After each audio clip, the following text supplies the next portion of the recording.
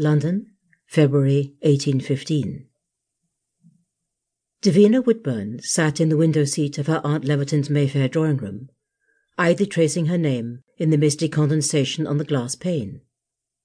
Beneath her name she attempted a crude likeness of her beloved Eddie, whom she already missed beyond measure, though it had been just 10 days since she'd left her home in Hampshire.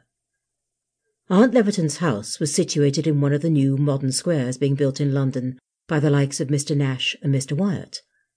Large, spacious houses on all 4 sides, each overlooking a central garden provided for the exclusive use of the square's residents. Furnished with benches and narrow paths, and enclosed by a smart wrought-iron fence and gate, which admitted those fortunate enough to possess a key, the residents of Portemain Square were able to stroll in their own private oasis away from the bustle of London, especially refreshing during the season. Bored with her futile attempts at drawing on the window-pane, Davina obliterated them with a couple of swishes of her palm, and through the clear circle she had made, looked at the square's gardens, with disdain. Pitiful, she thought. Eddie's stable is bigger than that. It might very well be a pleasing sight in spring and summer, when everyone had left for the country, of course, but now, in the middle of February, it looks decidedly dreary. Like trying to put the countryside in a cage. A half-smile hovered momentarily. She was rather amused by that thought. But this won't do at all, she scolded herself. My uncle and aunt are very kind, and have brought me to town with the best of intentions. But the truth is, I would far rather be at home with Papa. We are so comfortable there. Our income is more than sufficient.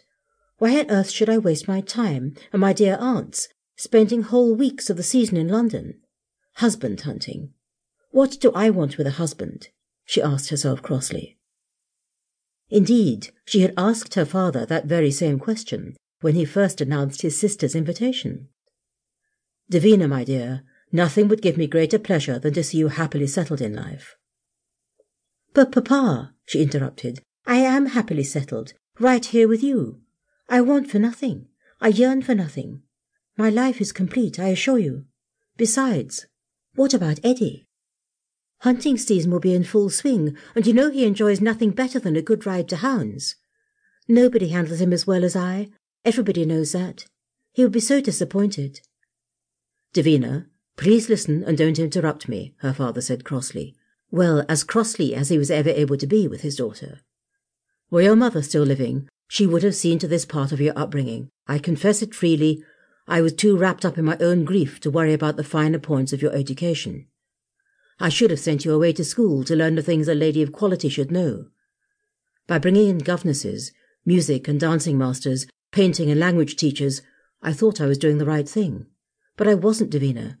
I was being totally selfish. You see, my dear, I simply couldn't let you go.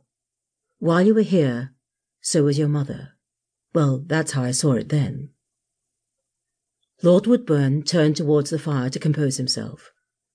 Davina, torn between rushing to her beloved father to fling her arms around him and bursting into tears herself, was stunned into silence. Presently, her father, having recovered his composure, continued.